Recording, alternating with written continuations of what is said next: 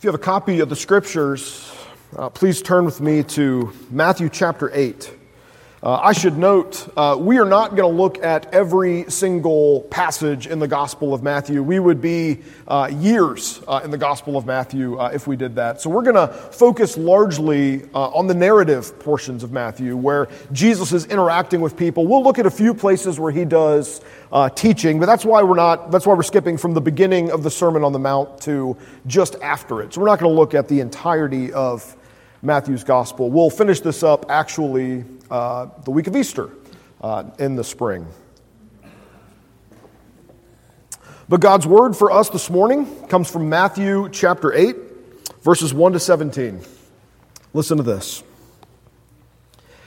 When Jesus came down from the mountain, great crowds followed him.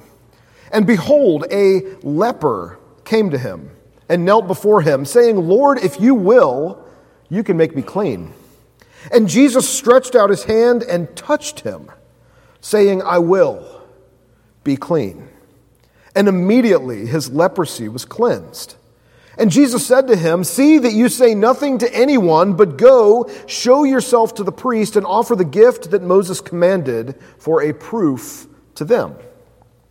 When he had entered Capernaum, a centurion came forward to him, appealing to him, "Lord, my servant is lying paralyzed at home, suffering terribly." And Jesus said to him, "I will come and heal him."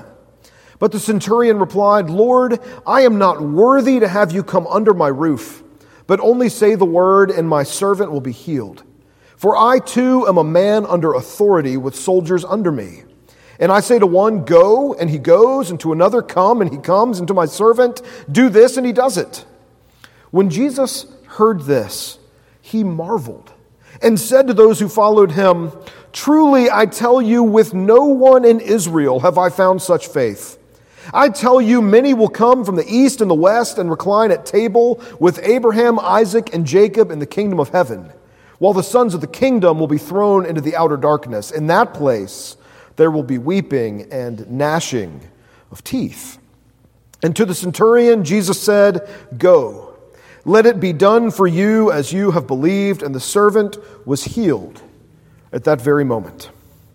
And when Jesus entered Peter's house, he saw his mother-in-law lying sick with a fever. He touched her hand, and the fever left her. And she rose and began to serve him. That evening they brought to him many who were oppressed by demons, and he cast out the spirits with the word and healed all who were sick. This was to fulfill what was spoken by the prophet Isaiah. He took our illnesses and bore our diseases. Friends, this is God's word for us, and it is absolutely true. There's a lot here.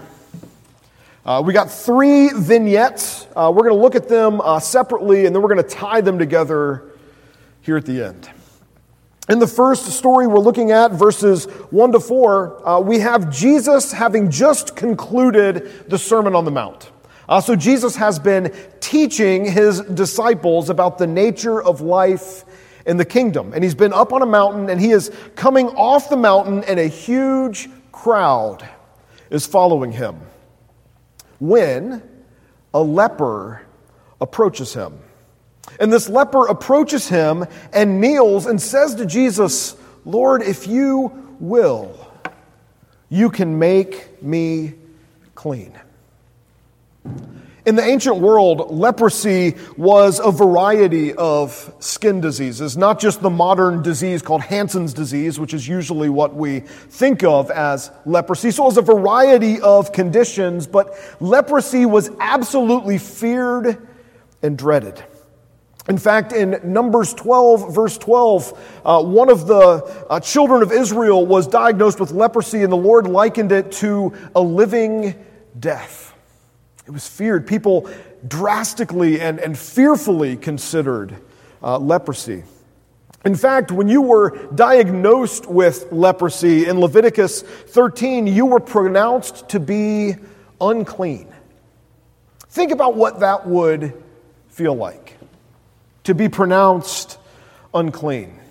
Unworthy, you would feel undoubtedly unlovable and you would be absolutely untouchable. We know now that people that experience long periods of touch deprivation easily fall into depression, into feelings of isolation, and even promotes aggression in them. People with leprosy just experienced constant touch deprivation, and they also experienced constant shame. Shame. Friends, I think we all have things in our lives that make us feel unclean, that make us feel unworthy, that make us feel unlovable, that maybe even make us feel untouchable. Things that we've thought, things that we've said, maybe things even that we have done. And these are things that haunt us. These are things that we are terrified people will find out and reject us. And these are oftentimes things that we secretly suspect make God kind of disgusted with us. Shame. We all have it. We all experience it. In the ancient world, rabbis would not come within 6 feet of lepers. They believed in the ancient world that to touch a leper was to be instantaneously contaminated with leprosy. So how will Jesus respond to a leper approaching him in front of a crowd? This is a tense moment here. Verse 3 tells us how Jesus responds. He touches, he grabs. That's actually what the Greek says. He grasps the leper and says, I want to be clean. I want to be clean. The leprosy was immediately healed. One commentator reflected on this and he says this, the gospel is in that grasp. This is the easiest of the miracles to understand. Here is a man who, since becoming certifiably leprous, had not been touched. Few acts would affect the shamed leper like this man's touching him. And in that touch, we have God's identifying love. It is the gospel that God, through his Son Jesus, touches us, enters even physically into our lives, and makes us his. This is a quick exchange here in Matthew's gospel, but friends, don't miss the profundity of what is happening here. Think of this. Jesus touches the man before healing him. Jesus doesn't say, be healed, and then touch the guy once he's not unclean and once he's not dirty. Jesus touches him and then heals him. And Jesus, as he does this, is not wincing or flinching or holding his nose or disgusted. And friends, I want you to see how good of news this is for us. Because the Savior who touches lepers is not scared or disgusted by you. The Savior who touches and heals lepers is not disgusted or grossed out by you and your sin. It's also amazing how Jesus turns the understanding of the ancient world on its head, because the uncleanness doesn't come to Jesus. Jesus' cleanness infects the leprous man. The holiness of Jesus flows outward. The uncleanness of the man doesn't infect Jesus. And Jesus restores this man physically and spiritually, but also socially. Because leprosy was isolating. Lepers had to live outside of the cities. They made colonies of themselves because they couldn't live among people without leprosy. And so by healing this man, Jesus not only undoes his shame, he restores this man to the community and the community to this man. He undoes the shame that isolates. Verse 4 tells us that Jesus sends the man off, and he instructs him not to announce what has happened, but rather to go and make the required offering under the law. The man had been healed of his leprosy. His shame had been undone. In the ancient world, in ancient Israel, lepers were the most unclean and ostracized people, followed only by Gentiles. And the story continues. Verse 5 tells us that Jesus enters Capernaum, where he is approached by a centurion. Now that tells us two things. The centurion is, number one, probably a Gentile. He's probably Syrian. We know that there were Syrian troops under the authority of the Roman Empire stationed in Israel in the first century. So he's a Gentile, which means he is unclean. Less unclean than a leper, but more unclean than just about anything else. Also, as a centurion, he is a Roman soldier, which means he is an officer in the Roman army. A centurion was over a military unit called a century, which is 100. So he was over a group of other soldiers. He was the enemy of God's people. He was an oppressor of God's people. He is an unclean Gentile enemy of God's people. He is the ultimate outsider who does not belong. And he approaches Jesus. Look at this exchange that they have in verses 6 to 9. He comes to Jesus and he says, "Lord, I have a servant at home that is paralyzed and suffering greatly." And Jesus, without even thinking, says, "I will come and heal him." But the centurion protests. He says, "No, Lord, I'm not worthy to have you come under my roof. Just say a word and he'll be healed. I am a soldier. I know how authority works." And Jesus marvels. Jesus commends the faith of this man. He says, "I haven't found faith like this in Israel. I tell you, Gentiles like this will come in and feast in the kingdom with Abraham, Isaac, and Jacob, while the sons of the kingdom will be cast into the outer darkness where there is weeping and gnashing of teeth." They will be on the outside, looking in, longing to be at this feast. Think of what Jesus is saying here. He is saying that the model of faith in the kingdom is not a pious Jew, but rather an unclean Gentile oppressor. Jesus says to his followers, this is what you are supposed to be. This guy, this Gentile who is oppressing you, is what you are supposed to be. People like this will feast in the kingdom while the presumptuous stand outside looking in the window in the darkness at the feast that is happening. Friends, Jesus does this again and again in the Gospels. He totally subverts what we think about who is in and who is out. Think about in Luke 18, he tells the parable of the Pharisee and the tax collector. And they both go to the temple to pray, and the Pharisee stands up and says, "Lord, thank you for not making me like all of these other people." And all the other people are like, "Yeah, that guy's pretty great." The tax collector stands by himself, doesn't even lift his eyes above shoulder level, beats his chest and says, "God, have mercy on me, a sinner."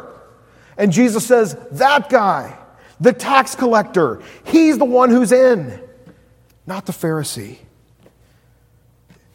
Jesus is confounding our expectations in these passages. Verse 13 tells us Jesus speaks the word, and the servant was healed at that very moment. And in this story, I believe Jesus is inviting us to consider our standing in the kingdom. He is inviting us to consider what it is that gets us into the kingdom and what it is that keeps us in that same kingdom. The original audience, the original people that Jesus would have been walking among would have said, a pious Jew is the ideal citizen in the kingdom, one who keeps the law and walks in obedience. And Jesus says, instead, I'm the reason you get into the kingdom. It is entirely your posture towards Jesus. It is your faith in Jesus that gets you into the kingdom. That's why the centurion gets in, but the pious Jews who rejected Jesus had nothing to do with the kingdom. And this is important. It's important for us to consider because sometimes I think we Christians act like Jesus gets us into the kingdom, but then it's up to us to stay there. We can act like Jesus gets us in, but then being a good Christian becomes the thing that keeps us in the kingdom. And if that's the way we live, we run around trying to do good Christian kind of things. So we try to read our Bible more, we try to pray more, we try to tithe and volunteer and go to church as often as we can and go on missions and do evangelism with every person we encounter. And we constantly feel guilty. We constantly feel like we should be better Christians. Does anyone feel this way, or is it just your pastor? Amen. I remember when I was growing up, when I got into high school, I really got serious about my faith, and I used to wake up in the middle of the night and start reading my Bible for fear that Jesus would come back and find me not doing something Christian. Maybe that is completely unrelatable to you, and it just demonstrates the neuroses of your pastor, but that's where I was. I thought it was up to me to be good. I thought it was up to me to be better in the kingdom. But friends, there's good news for us in these words. Because what Jesus is telling us here is that we are saved and we are kept in the kingdom by the object of our faith and not by its quality, its quantity, its intensity, or its practice. In other words, friends, we are saved by Jesus, not how well we believe in Jesus. We are saved by Christ, not by our efforts, not by the outworking even of our faith in Jesus. It is ultimately our posture towards Jesus that matters. And the Christian life is about responding to what Jesus has done for us. It is about responding to the goodness of the gospel in love. Friends, we read the Bible not to secure God's blessings, but because we want to know the God who has redeemed us. And in short, what I'm just trying to say, God is not disappointed with you. God is not frustrated at your prayer life. God is not frustrated at how rarely you read the Bible. And this is not the sermon that you should go home and say, hey, the pastor said not to read our Bible or pray.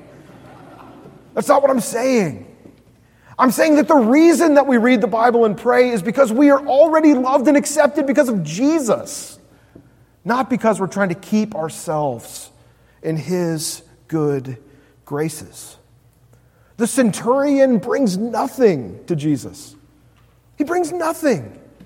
He brings a resume that includes oppressing the people Jesus has come to save. Jesus came to save His people from people like the centurion. All he has is faith. And Jesus says, yes, this guy is in the kingdom. It's good news.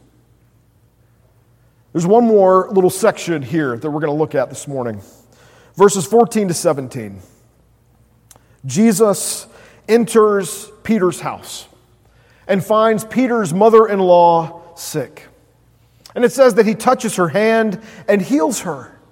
And she rises and begins serving. But word has gotten out. And verses 16 and 17 tell us that as the sun goes down, people from the entire surrounding area begin bringing the sick and demon-oppressed, and Jesus heals them. And He casts out the demons with but a word. Matthew tells us that this fulfills Isaiah 53. Isaiah 53, what Rob read to us earlier in the service. It's about a mysterious and a holy figure in the Old Testament that we call the suffering servant. And the Bible tells us that this figure, when He comes, will bear our illnesses.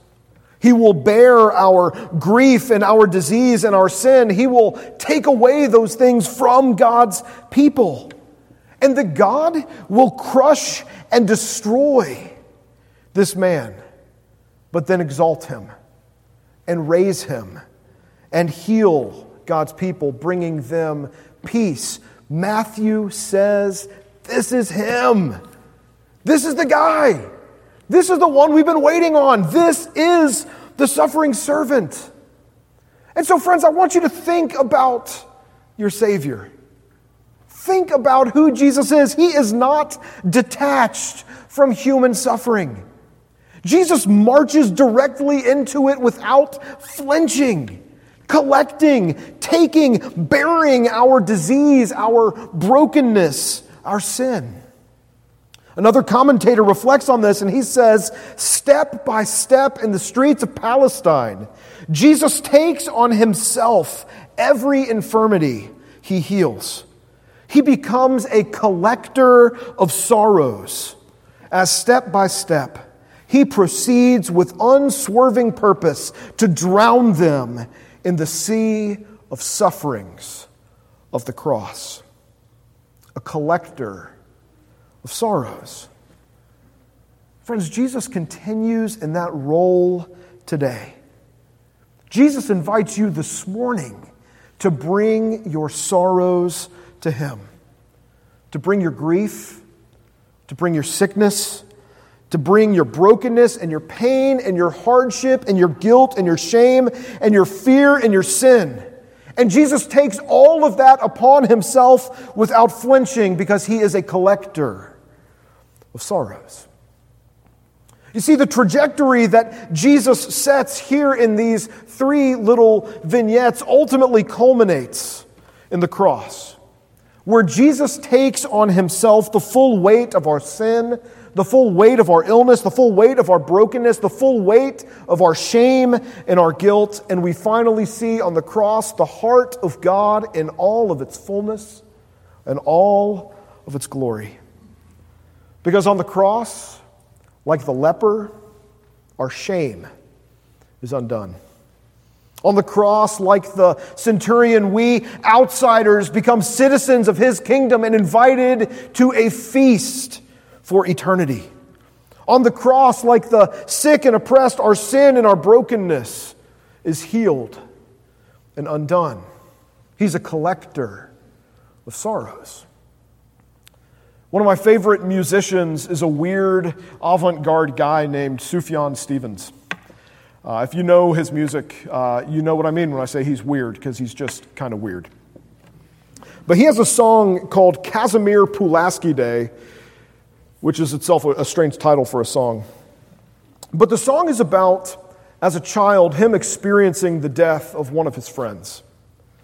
And throughout the song, you see him wrestling with the fact that he continues to see God's glory in the world, even as he's watching his friend get sicker and sicker and ultimately die. And the song ends with these words, and he's talking about Jesus here.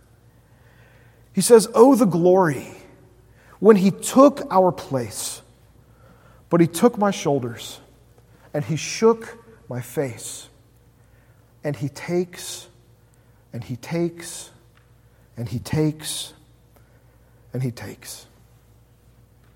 Friends, Jesus takes our grief. Jesus takes our sickness. He takes our brokenness. He takes our pain. He takes our hardship. He takes our guilt. He takes our shame. He takes our fear. He takes our sin. He takes, and he takes, and he takes. Because he's a collector of all of our sorrows. It's good news. Would you pray with me? Father, we thank you that we have a Savior who moves with unflinching purpose into our suffering, who moves without flinching, moves without wincing into our shame, who comes to us when we are outsiders with nothing to commend us and invites us to trust in him that we might be accepted and loved, and who takes upon himself all of our pain, all of our sickness, all of our guilt and fear and shame, and heals them all at the cross. Father, anchor us in this gospel. And even now, as we come to your table, we pray, Lord, that you would be at work in us.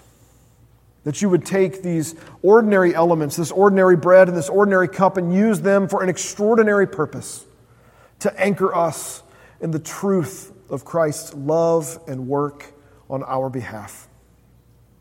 Father, let us delight in our Savior who collects our sorrows. And we pray these things in his name. Amen.